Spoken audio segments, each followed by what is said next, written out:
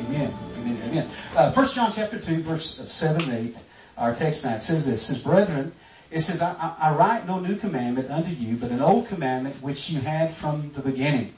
The old commandment is the word which you have heard from the beginning. In verse 8 he says, again, a new commandment I write unto you, which is true in him and in you, because the darkness is past and true light now shines. You know, folks, I think about this nation that we live in. What is it? Less than 250 years old, isn't it? 230 something years old that we're a nation.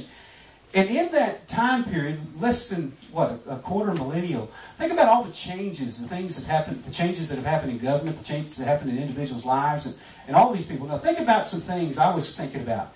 You know, at one time in this nation, slavery was legal. Now, what's interesting about that is those that make decisions, those that were in authority, participated in those things. And they thought it was okay. I mean, in our world. I mean, we have things that are going on in our nation, but can you think about living in those times?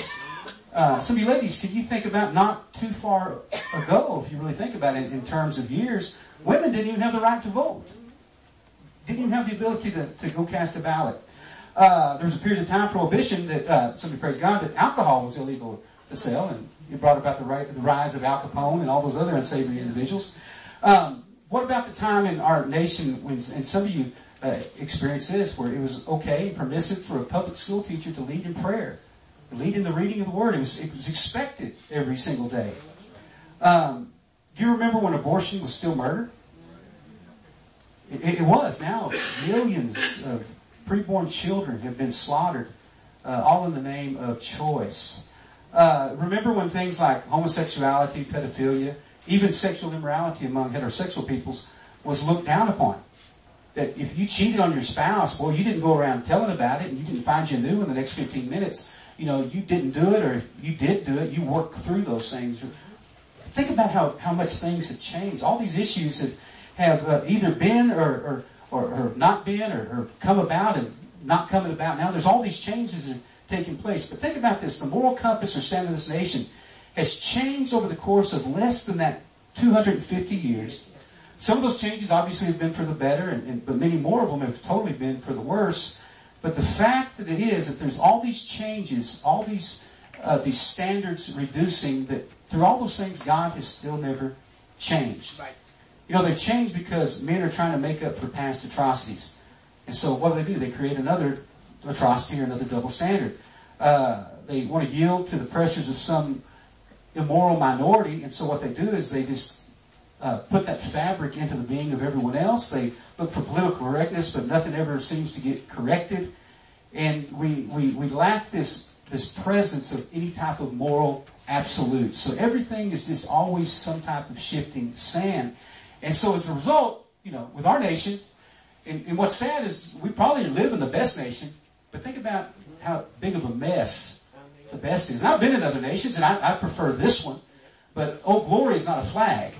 He's somebody that sits up on the throne, not up on a flagpole for me.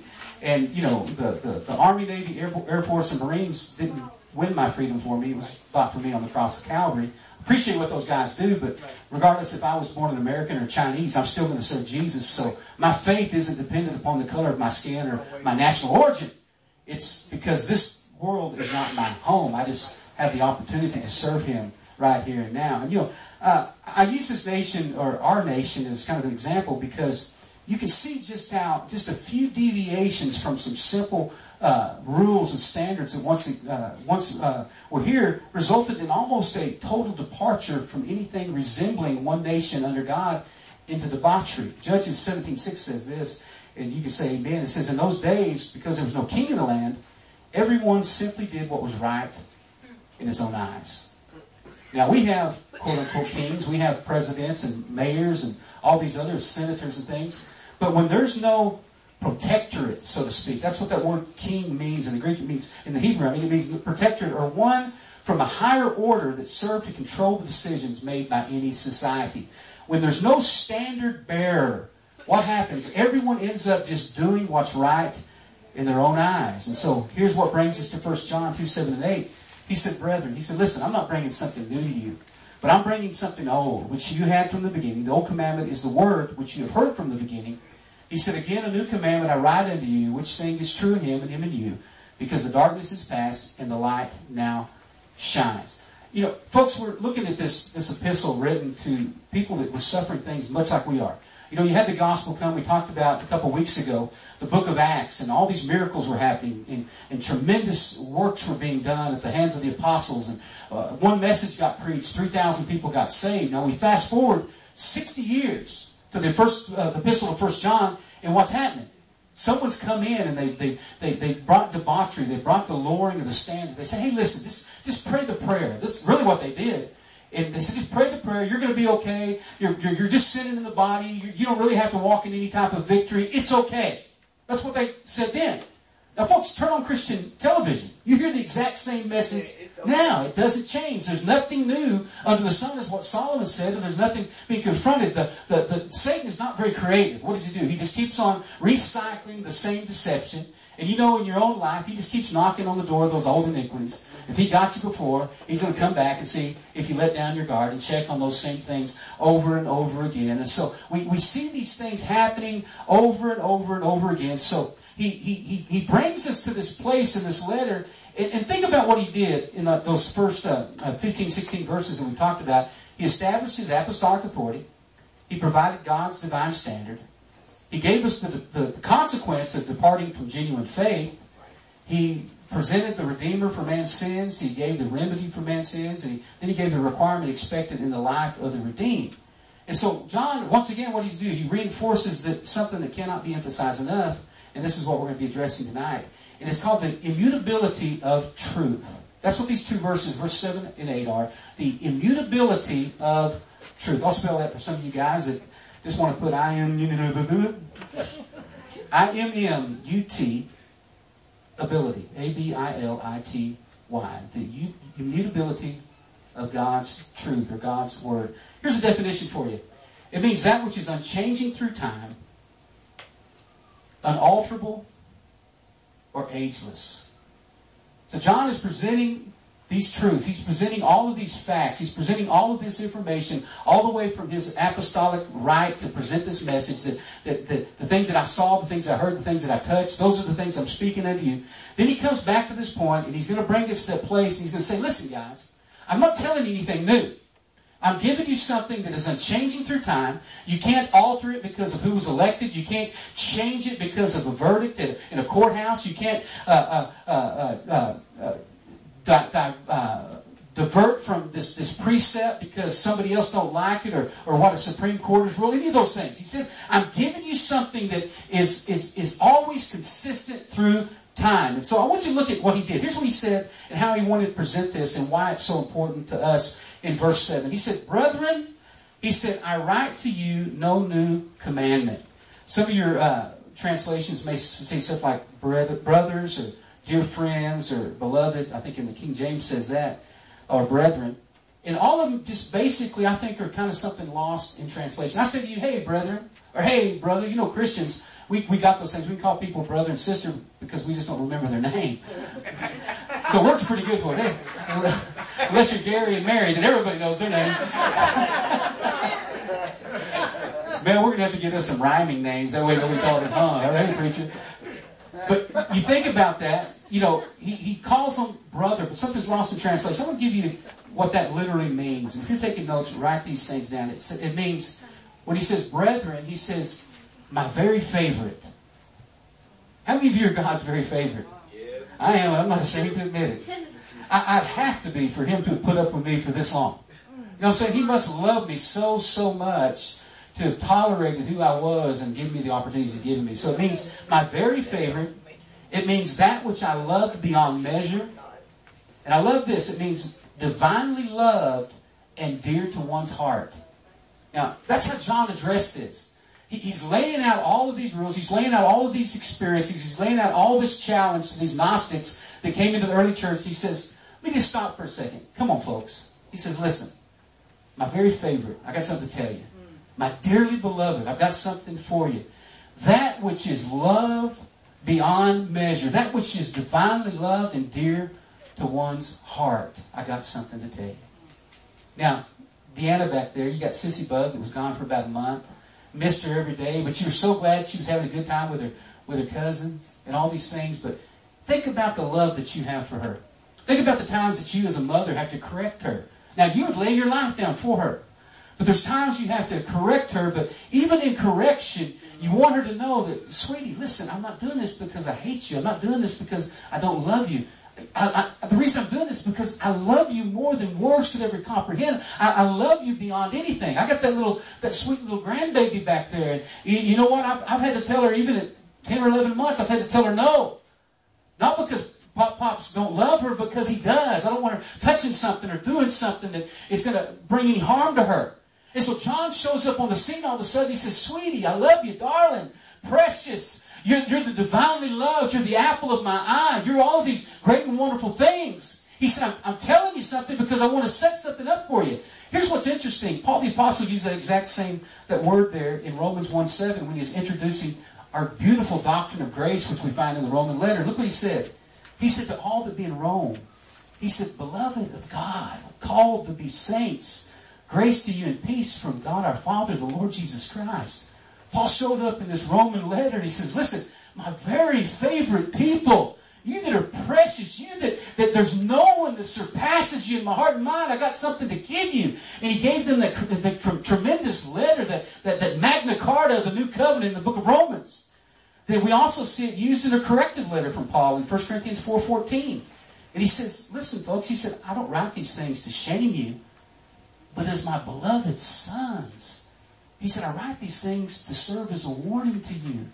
I'm telling you because you can't imagine how dear you are to my heart. You can't imagine how much I love you. It's like the Word tells us that He chastens those that He loves.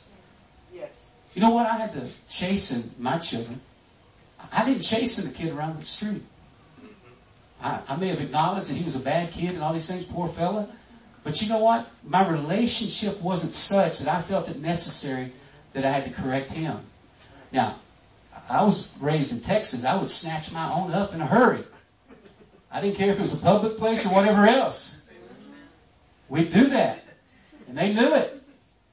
But it wasn't because we hated them. It's because there was nobody around that was more precious to our hearts than them. So here's kind of my personal paraphrase of what those two apostles said. This is the things that I'm going to tell you are vastly important. These are not just some trivial things that one would share with just anybody.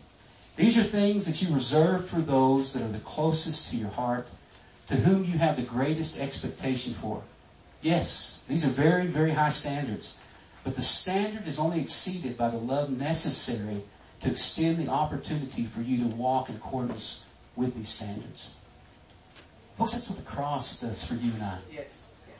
You know what it is? It costs us everything. But I think in light of the enablement that He gives us, just you think about the value that He put upon us as individuals. And you know, most of us here, many of us here, are parents, grandparents, and the like. And you think about the love that you have for your children. And that you always wanted to protect them from just any type of situation. But I think about the love the Father had for me. That He would be willing to allow His Son Jesus to go through what He did. And He extended that opportunity for me when He did not even have to. That there's nothing that I brought to the table that warranted any mercy. Nothing that I brought to the table that presented Him with anything redeemable, except just a willingness as I was drawn by His grace and mercy to the foot of the cross. And He said, I love you with an everlasting love. So John shows up on the scene of these people that are just struggling with all this debauchery and wickedness that's found its way in the church through these false teachers. And he says, listen guys, I know what I'm telling you. It's hard. It's a high standard. You're going to call me a legalist when it used to be called holy. You're going to call me judgmental when it just used to be called corrective. Have you seen how those words have changed in the church? You know, now if you believe that you can do all things through Christ who gives you strength, you're no longer a Christian. They call you a Pharisee. When you believe that there's someone bigger than you, when you no longer are trying to pull yourself up by your own bootstraps, but you believe that there's an empowerment inside of you, now they call you self-righteous when you tell them, listen, no, I just am so confident in what Jesus did on the cross that I really believe that I can do everything through Christ. Well, who do you think you are? No, that's the problem. When I thought I was somebody, I couldn't do those things. I was bound by fear and timidity. But once I recognized who He was, everything changed. And no, I'm not being cocky. I'm being confident. Because I know in whom I believe. And don't fault me for being a child of the King, adopted into the beloved, to being a joint heir together with Christ. Don't fault me for those things. I just happen to believe what He said. That He's unchanged. He's immutable. The things that He did for another, that He's no respecter of person, that He loves me. And He has an expectation for me that's only exceeded by the price that He paid for me on the cross of Calvary. That's what John was saying to these folks. Just like he said here in James 1, 16 through 18, he said, don't be deceived, beloved brethren. He said, every good gift, every perfect gift from above. He said it comes down from the Father of lights, who there's no variation. There's no shadow of turning. In other words, it's immutable. He said, listen to me. Anything that you got good is not something that's had to adjust itself because of culture. It's not something that's had to adjust itself because somebody over here was disappointed or somebody over here thought they got a better deal. Folks, listen, I'm going to tell you something tonight, which you probably know. God does not owe any of us anything. He doesn't. There is nothing that can happen. There's no circumstance that would ever warrant or validate me ever shaking my fist at heaven and say, God, why weren't you there? Well, He could turn around and say, well, point at the cross of Calvary and say, well, why weren't you there? Folks, listen, He don't owe me anything. He's already done everything that He needs to do. And if He never lifted His glorious finger and aided me again, blessed be the name of the Lord. I'm redeemed. This life is like a vapor, and regardless of what I go through in this lifetime, it's just a blip on the screen of eternity. Because He's the Lord God, and He does not change. Think about, Peter used the same word in 1 Peter 2, 11 and 12. He said, beloved. He said, beloved, I beg you. I mean, think about this. This is the same Peter that gets such a bad knock early on in his infancy of his walk for cutting people's ears off and splashing around after he took a couple steps. Listen, he didn't stay there. You hear me? Peter didn't stay there. He didn't stay that one that was always just found himself in a problem. He grew up just like we grow up. You know, he only cut one guy's ear off. Come on. You know? But the same one that took a nosedive because he got his eyes off of the Lord in the midst of the storm is the same one that was walking by the gate beautiful in the shadow of that one that took a nosedive in the water. Healed the lame man. I'll take that. But here he shows up to these people. He said, my very favorite, those that are so divinely loved. He said, I beg you, I implore you. He said, I pour out my heart to you. He said, I beg you as sojourners and pilgrims. He says, please abstain from fleshly lusts which war against your soul. He said, having your conduct honorable among the Gentiles, that when they speak against us as evildoers, that they might, by your good works, which they observe, glorify God in that day of visitation, regardless of what they got to say. Let them look at our lives and say, you know what? You may not agree with what they're doing, but they're the real deal. They're the real deal, regardless if you don't agree with their theology, they're the real deal. Folks, the Word says when a man's ways please the Lord, even his enemies are going to be at peace with him. You know, we get to experience that every single week in Bourbon Street here in New Orleans. We go out there in a hostile environment. We go out there as a definitive spectacle. We set up a 15-foot red cross, not hiding from anyone, preach the gospel right there in front of the biggest dance club on the street. And you know what? The same bouncers that are telling people to come in, if we walk by, you know what they're doing? They're hugging our neck and shaking our hand and thanking us and asking us to pray for their families. Why? Because they agree with our message? No. They just can't deny our message. Because why? They see us get spit on and we keep coming back. They see us getting threatened, we keep coming back. They see people throwing things off balconies, we just keep coming back. They say to themselves, this isn't some special event for these folks. These folks really do care. Folks, that's just a small prize. That's not over and above the college. That's not Rambo Christianity.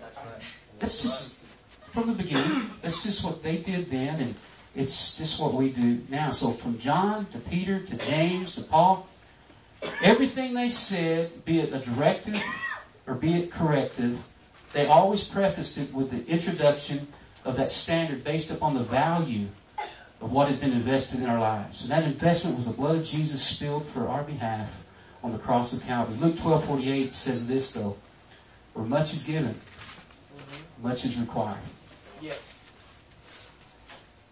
You know, Kyle said he remembered that day. Do you remember the rock that you've been hewn from? Do you remember where he delivered you from? You know, men ought to think of themselves more highly than they ought to. Sometimes we need to remember where we came from and what God did for us. And he said, don't you know where much is given, much more is required? So here's my question for you now. How much was given for you? How much did it take for you tonight? The day that you came to Christ, what did it take? What did it take for a 19-year-old young man, you know, family from Palestine, raised as a what did it take for God to break through the bondage of that type of religious bondage to set you free? Think about that for a minute. Think about someone that was brought up with that. Think about maybe you were here and you spent years bound by alcoholism or a bondage to pornography or just anger, unforgiveness. Think about when the chain was finally broke off. And you thought to yourself, you know, no psychiatrist, no amount of counsel, no self-help, nothing was able to do those things. He gave me freedom. He set me free. So here's the next question. How much do you place upon that sacrifice that he made for you? Because when much is given, much more is required. And here's the final question. Do your ways measure up to your words in regards to that?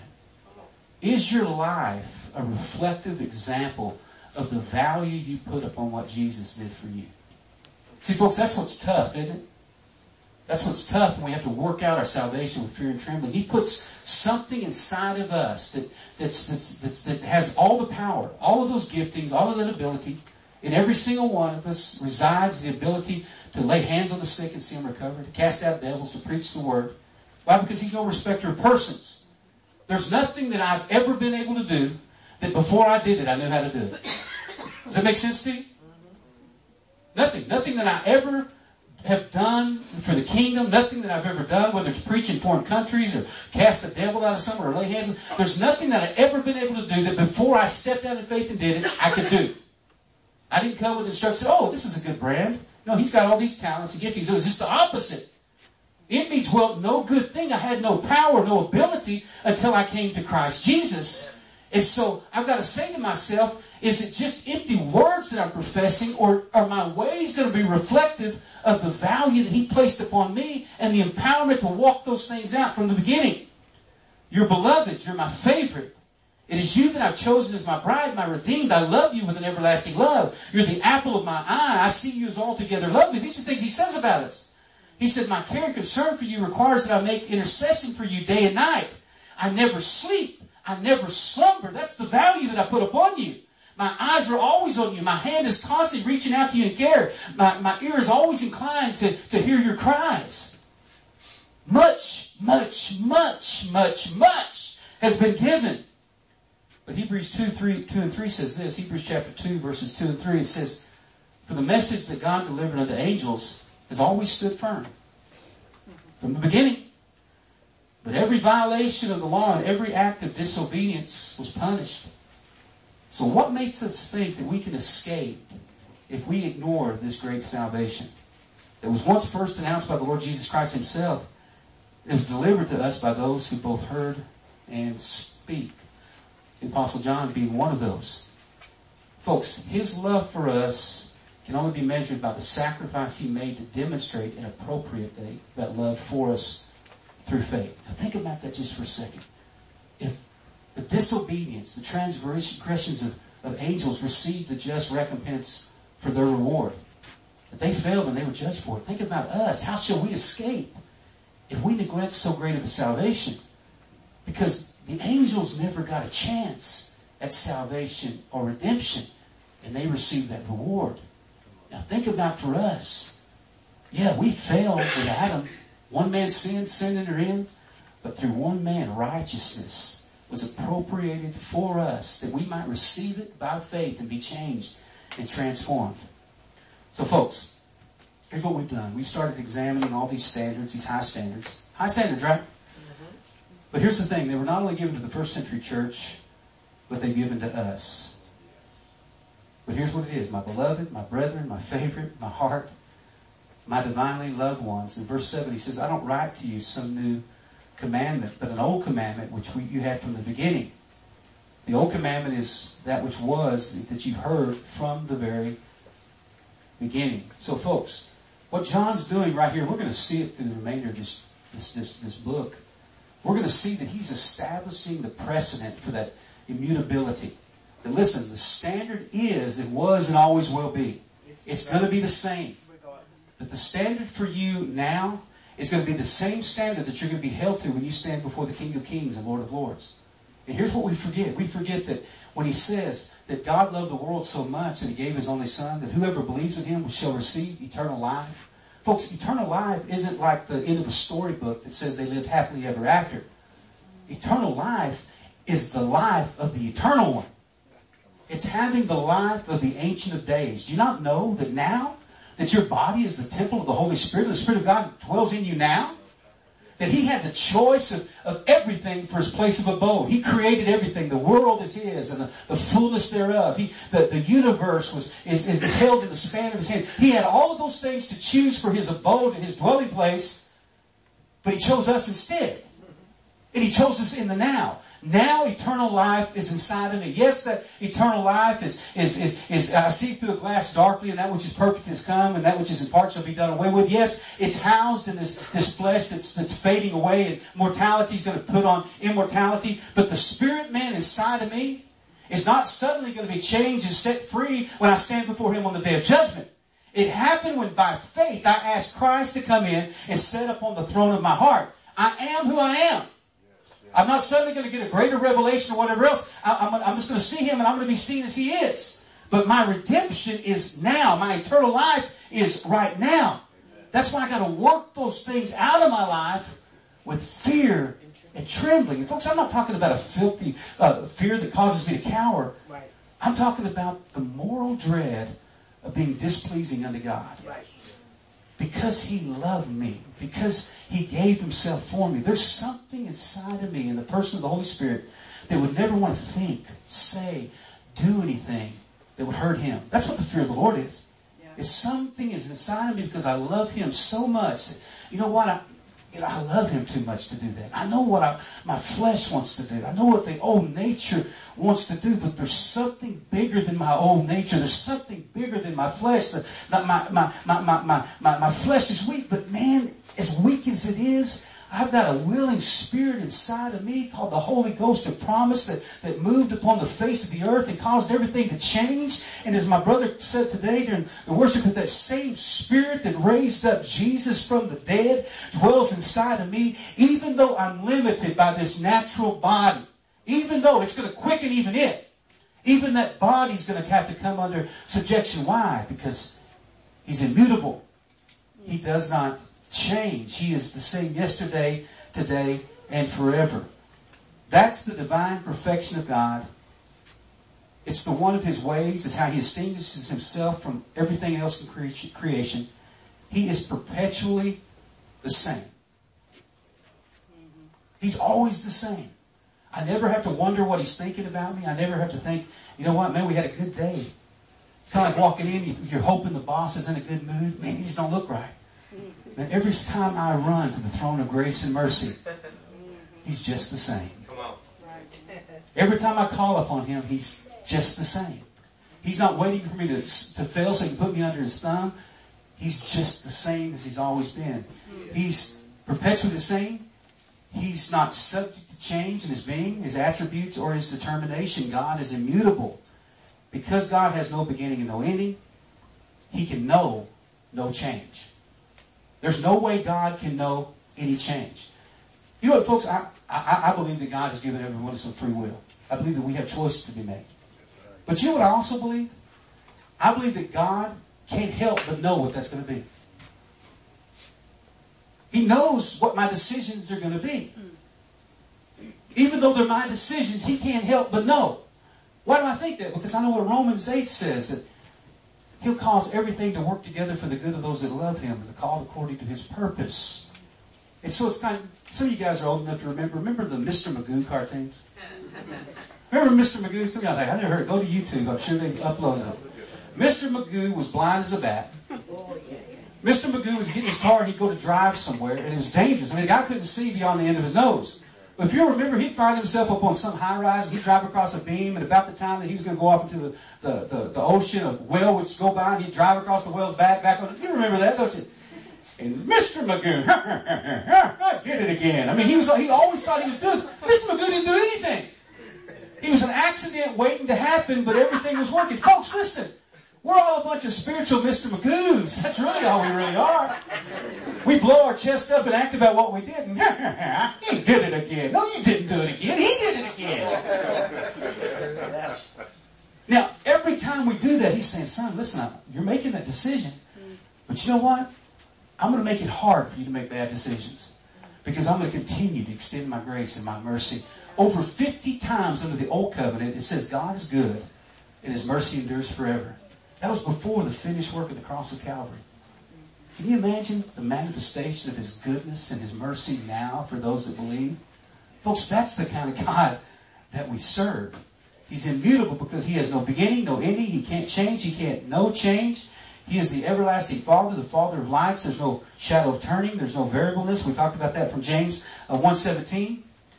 Let me give you some things. Let me give you three things. Firstly, God is immutable in essence. This is what He was telling them. John said, listen, God is immutable in essence.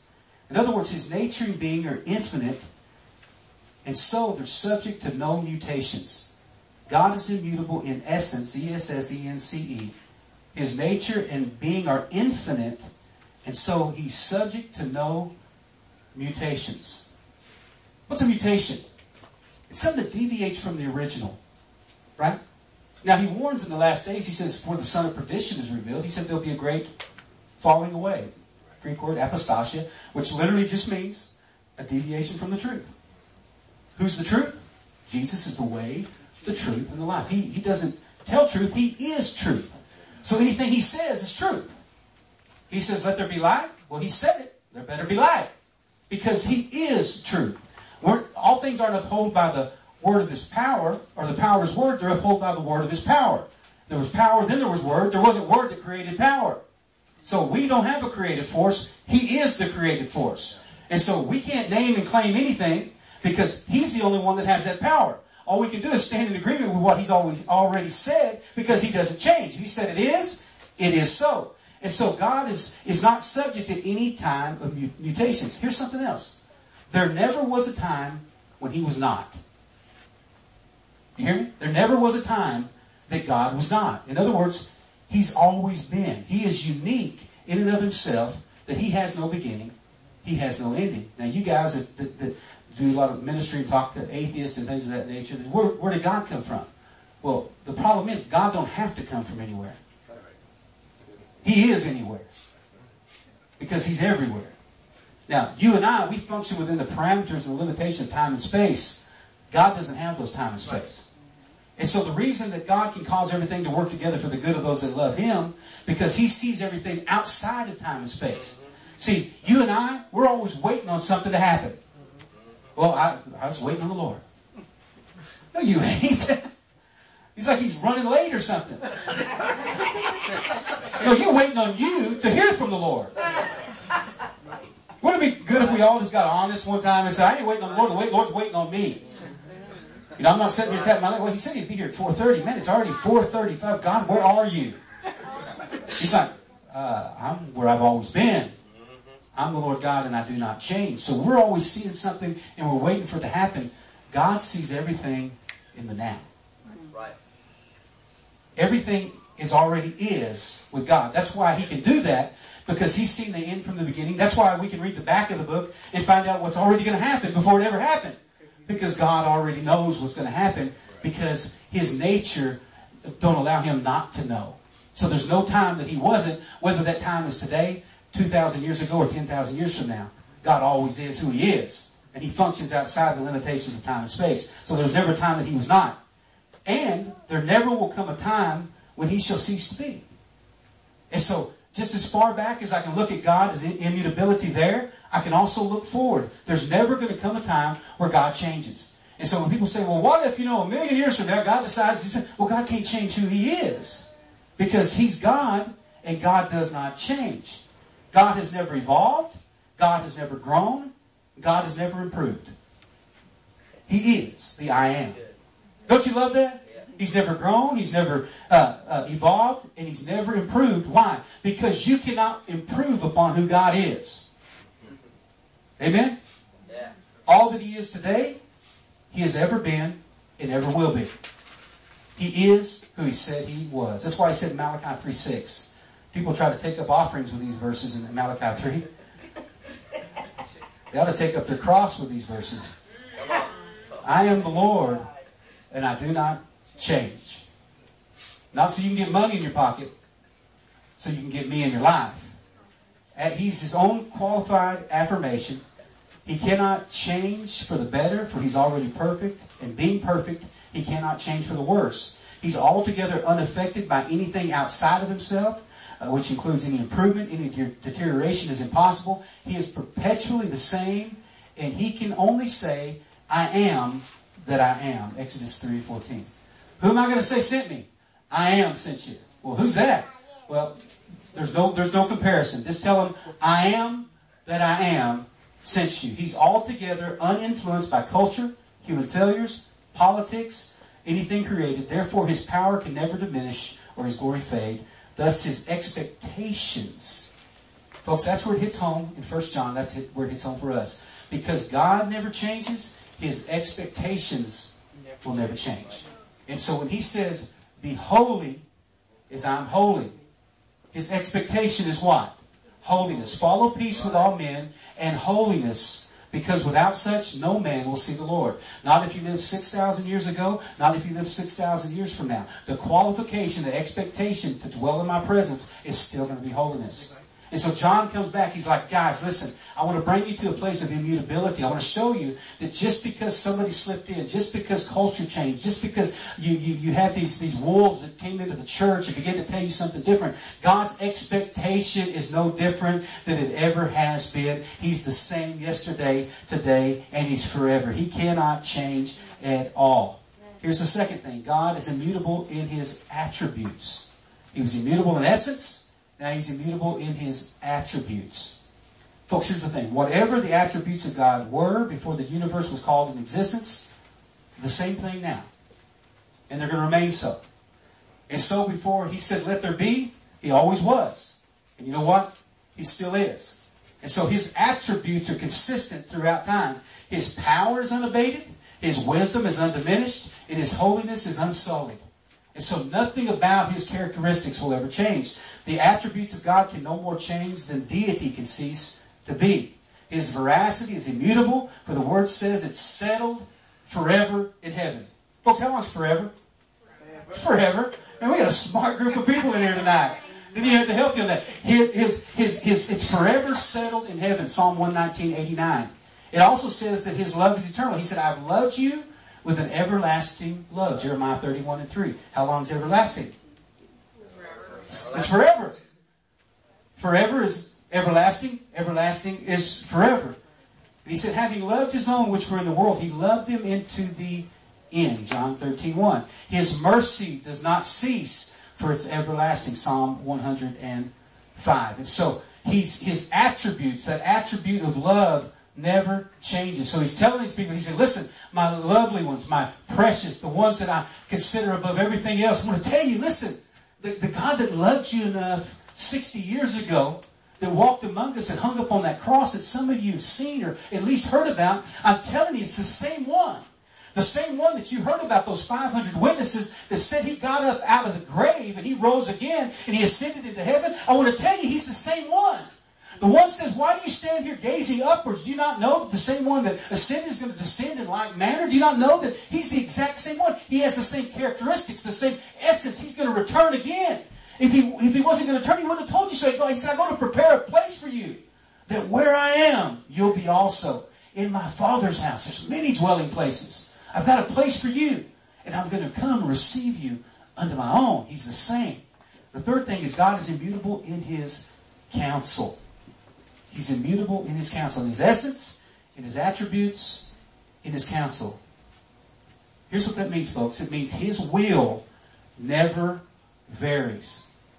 Probably the greatest stumbling block that I've seen as a preacher for many, many years in the body of Christ is God's will's coming off all the time. You know, God's will for somebody is one thing this minute, and the next minute something starts turning around. God's will is something else. Like, well, what happened to God's own will? Well, you know, we had a little conversation and it just didn't work out right. Well, that's not God's will. We talked about the will of God several weeks ago. God's will is what? It's your sanctification. God's will for us isn't, I wonder if it's God's will for me to buy a new car. Well, you got the money for a car? Go buy you a car. You're not driving that old one? Just keep the oil change and drive it. God's will is you're sanctified. Whether you're in a beat-up car or a brand new car, be sanctified. Live holy. That's what God's will is for you. You know, love God with all your heart, mind, soul, and strength. Love your neighbor yourself. That's the will of God. And so God's will never changed. There is no perfect will versus a permissive will. How many of you have heard that? The permissive will of God. Do you know what the definition of the permissive will of God? It's the rebellion of man. Right? And so when I was growing up, if I asked Mom and Dad if I could do something, they said, no, you can't. And I said, please, please, please. And my mother would look at me and she said, I'll tell you what. I told you couldn't do that, but you go ahead and do whatever you want to do. Now, she said I could do whatever I want to do. Yeah, but you're going to find out what she's going to do to me when I get home. There ain't no permissive will to that whatsoever. There's going to be the rod of Catherine Bond that's going to come down on the behind of Troy Bond. That's what's going to be. And she's going to re-identify and redefine what I thought was her permissive will. Well, you told me I could do it. No, I told you do whatever you want to do. But there's going to be a consequence for it. Be not deceived. God is not mocked. Neither is mama. Whatever you sow is what you also going to reap.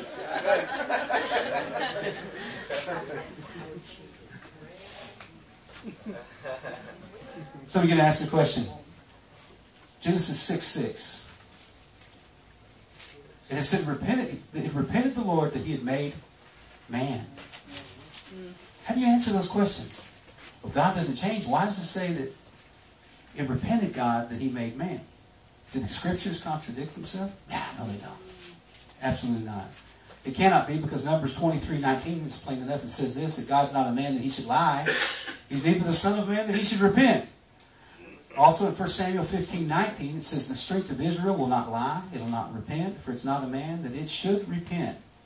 So what's the explanation? Well, I'm glad you asked. Here's the thing about the Word of God, about God. When He speaks, speaking of Himself, God always accommodates our lack of understanding. And so His language speaks into our limited capabilities. So He describes Himself as clothed with ears, hands, eyes. But we know God's a spirit, right? But He speaks something we can understand. He speaks of Himself as walking. We see that in Psalm 78:65. It says He rises early, Jeremiah 7:13, but we know He never sleeps or slumbers. It says that He's repenting, but we know that He doesn't change. And so when He institutes a change in dealing with man, He speaks a language we understand. So He says, listen, I'm going to do something that's going to change, because repentance isn't, I'm sorry. Right. Repentance is the moral compunction to think differently. Right. And so God is saying what you're seeing is a change built upon a moral standard. That's what when God repented. He said, listen, the change that's happening is built upon a standard that does not change. And I'm accommodating you with a language that you're going to understand, because you know that it means to turn away from what you are doing and go towards that thing which always has been my plan and my purpose. He's immutable in counsel. The gifts of the calling of God without repentance, Romans 11:29. He's of one mind. Who can turn for Him? His soul stirreth, even he that does those things. Folks, God's omniscient, right? What is that? All-knowing. God's omnipotent. He's all powerful. So there's no need for Him to ever revise anything about Himself. The Word says that the counsel of the Lord stands forever. That His thoughts, His heart to all generations are the same. Psalm 33:11. Therefore, we read in the Word, in Hebrews 6:17, it talks about the immutability of His counsel. But folks, here's the thing. We're created beings. Procreated beings. You hear me? God only created two people. That's it. All the rest of us are procreated. That's why when the Word says that God created man in His own image, now, boy, they had to be some good-looking folks. You know, thankful for Dad that I got this mug, right here. I'm the product of procreation. That's why John 3:3 says I have to be born again. I was born of that which is corruptible. I was born of that which was defiled. I'm the creation of Mom and Dad that was set in, because God gave us the building blocks, the birds and the bees, to do these type of things. And so I'm mutable. In other words, I'm fallible. In other words, I can make mistakes. But the one that redeemed me can't make those mistakes. And because of that, Jude 13 calls us wandering stars. It says the wicked are like the troubled sea, and it cannot rest, Isaiah 57:20. It says that we're like unstable waters in Genesis 49:4. That's why when the group that called Hosanna, Hosanna in the highest, when he came into Jerusalem just a few days later, they said, crucify him. That's how fickle that we are. But God is always immutable in his counsels. But here's the comfort for us. Human nature can't be relied upon. That's our comfort. So I don't have to rely on the arm of my flesh. I can rely on the arm of God. God does not change. He never varies. His will today is going to be the same for tomorrow. Verse 7 again. It says, Brethren, I write you no new commandment unto you, but an old commandment which you had from the very beginning. The old commandment is the word which you have heard from the beginning. So God was saying God's commandments are always going to be consistent with God's character. God is never going to tell you to do something contrary to who he is. You hear what I'm saying? And so as you're measuring those directives for your life, God's always going to call you to that place that's in all those immutability, whether it's his essence, whether it's his attributes, whether it's his counsel. All those things are to be consistent with those things. So if you've got some traveling prophet that walks up to you and says, well, I got a word for you. Well, how do you judge that word? You judge that word against that which is constant. You judge it against the infallibility of the Word of God, and you let God speak to you through that. Hebrews 13:8 says this, Jesus Christ is what? The same yesterday, he's the same today, and forever. You know Revelation 1:8, I'm the Alpha and the Omega, the beginning and the end, the first and the last, the one who is and was and is to come. I am the Almighty One. John said, I do not write to you any new commandment. The word commandment, it means a prescribed rule in accordance with the thing which should be done. He said, listen, I'm not going to tell you something that hadn't always been the case. And so if it came from the beginning, all I need to do is go back to the beginning to find out exactly what he meant. And so the standard which we're called back to, it's not a new standard. It's the ageless, changeless, immutable standard that has always existed in an eternal kingdom. Right. Do you think sin was allowed before the beginning? It wasn't. You think it was an acceptable standard? Well, we know it wasn't. I don't know how long ago that Lucifer was cast out of heaven, but evidently pride wasn't allowed in heaven then. Do I think for a minute that some of my pride is going to slip into heaven inexplicably? Oh, he's got a free pass for me. Absolutely not. It's not allowed there. That's why we crucify our flesh every single day, because so no flesh can glory in his presence. And so that call to deny self, it didn't start when Jesus addressed his disciples. He said, if any man wants to be my disciple, deny yourself, take up your cross, and follow me. You know where it started? Glad you asked. Genesis 2:17. It's when he told them, don't eat of the tree of the knowledge of good and evil. In other words, deny yourself. It says, when the woman, though, saw that the fruit of the tree was good for food and pleasing to the eye and also desirable for wisdom, she took it. She ate it. She gave also to her husband who was with her, and he ate it. What happened? Everything died as a result. Maybe not instantaneously, but everything died. That's why we needed a Redeemer. And so my question is to you, do you think the scene that we see in Isaiah 6:1, you know Isaiah 6:1, in the year that King Uzziah died, I saw the Lord high and lifted up, and the train of his robe filled the temple. We see the story about the cherubims and the seraphims around him. And Isaiah said, I'm unclean, and I dwell amongst the unclean people. And it says that when the angels took a coal off the altar and touched his mouth, he said, who will I send? He said, here am I, send me.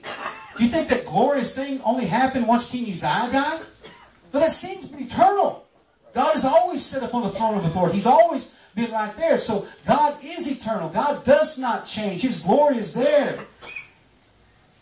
It was existent because it was there, and we're one day going to cry, holy, holy, holy, holy, holy. You know why it's consistent? Because God has always created man to have fellowship with him. And the only men or women that are going to fellowship with him are going to be holy men and women. Not legalistic men and women. Not people that can cross all the T's and dot the I's. Right. But the ones that are holy as He is holy, that have been crucified with Christ, nevertheless they live, but no longer us that lives, but Christ that lives in us. And the life that we now, when? Live later on? I now live. I live by faith in the Son of God who loved me and gave Himself for me. So when man fell, God's standards did not fall with him. Amen. But He said it again. When man fell, God's standards did not fall. God desired to walk with men in the cool of the day. You know what? He still desires to do it. How do I know that? Well, 2,000 years ago, He became Emmanuel. He walked with man once again. He walked with man where they were.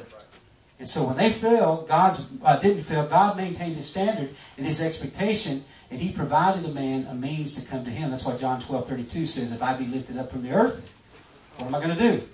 I'm going to draw men too. What was He talking about? He wasn't talking about a good song. He was talking about a cross. If I lift men up. So the cross is not only a means to measure expectation, but it's also a means to manifest transformation. I'll say that for you again. The cross wasn't just the means to measure an expectation. Oh, there was Jesus on the cross. Look at what He did for us. But it was also a means to manifest a transformation. I am crucified with Christ. I identify with Him. If I die to my old nature, what do I have? I have something brand new. I have an enablement through faith in what Jesus did for me, through His blood, through that sacrifice upon the tree. Brethren, I don't write something new to you. I write something old to you, which was from the beginning. It's the commandments from the Word which you heard from the beginning. Again, a new commandment I write unto you, which thing is true in Him, because the darkness is past, and true light now shines. Folks, you know what the new commandment is? It's the new covenant in His blood. That's the new thing. It's the new enablement. Why? Because we get so focused upon the things we can't do. You know what ends up happening? We don't do those things. Folks, we don't have the ability outside the blood of Jesus and the indwelling person of the Holy Spirit to do anything worth anything. And so He's saying, listen, I'm giving you a new covenant in my blood that's going to be the enablement. My grace isn't what it was in the old covenant, just an unmerited favor. Now it's the divine influence of God upon the heart that's reflected in your life. It's God constantly influencing you. We call grace now, we call it things like the anointing. We call it chill bumps. We call it all these things. But you know what it is? It's God's influence. It's the charis. It's that God's always moving upon us, giving us the ability to choose right. And so when the Word tells us there's no temptation that's come upon you, but that which is common to all men, that God will not allow you to be tempted beyond that which you can bear. With every temptation, He'll provide a way of escape. You know what that way of escape is? It's the sufficiency of grace. It's God influencing you. When your mind's telling you to do one thing, the Spirit man is saying, you can't do that, Troy. You can't do that, Rodney. You can't do that, Caprice, because there's an influence that's greater than the influence of who I was. And it's Christ in me, the hope of glory. That's that new covenant. That's that new ability that we have through redemption, in accordance with Galatians 2:20 and 2 Corinthians 5:17. But he goes on to say, I'm going to read this, and I'll close with this tonight, but out of time. Ephesians 5:6-16. He said, don't let anyone deceive you with vain words. He said, because of these things comes the wrath of God upon the children of disobedience. Don't be partakers with them. He said, you were sometimes in darkness. What do we say? The true light now shines. Verse 8, 1 John chapter 2. He said, but you were sometimes in darkness, but now you're in the light. In the Lord, walk as children of light. For the fruit of the Spirit is all goodness and righteousness and truth, proving what is acceptable unto the Lord. And have no fellowship with the unfruitful works of darkness, but rather reprove them. For it's a shame to even speak of those things which are done of them in secret. But all things which are reproved are made manifest. All those things that change, all those things that suddenly you have the ability to overcome are made manifest by the light. In other words, when you know what to do, then you can do it. Do you hear me? For whatsoever does make manifest is light. Wherefore He says, awake you that sleep, arise from the dead, and Christ will give you light. See then that you walk circumspectly, not as fools, but as wise, redeeming the time, because the days were evil. Folks, He told them in 1 John chapter 2, verses 7 and 8, listen, He's not going to change everything because of your hurt feelings, of your unmet expectations, because of your church split, because of your battle with your wife, because your child ran off. He's not going to change because of those things. The same God that sat up on the throne then sits up on the throne now. And God is not going to change the standard to give you an easier way. God is going to change you so you can go the way that He's chosen for you to go. Folks, that's the immutability of God. Him allowing His character, His essence, all those attributes to become alive in us so we can once again have fellowship with Him. Amen? Let's pray. Father, I thank you, Lord God. As much as we change and all these things, Lord God, you remain the same. So, Father, tonight, Lord God, we just want to have a confidence in you, Lord God. That's what I want every single day. I thank you, Lord God, that all of these other things that are shifting, Lord God, that as our song we sing to you, Lord God, it's all other ground is sinking sand, Lord God. That, Father, I thank you that we have a foundation in Christ Jesus that enables us, Lord God. Help us to realize that, Lord God. Help us not to be fickle, Lord God, in our commitment to you, Lord God, or our expectation. But let us walk, Lord God, even as your word says, circumspectly, Lord God, not as fools, redeeming the time, because we know that we live in evil days. In Jesus' name, amen. Amen. Amen. Josh, you want to come and pray?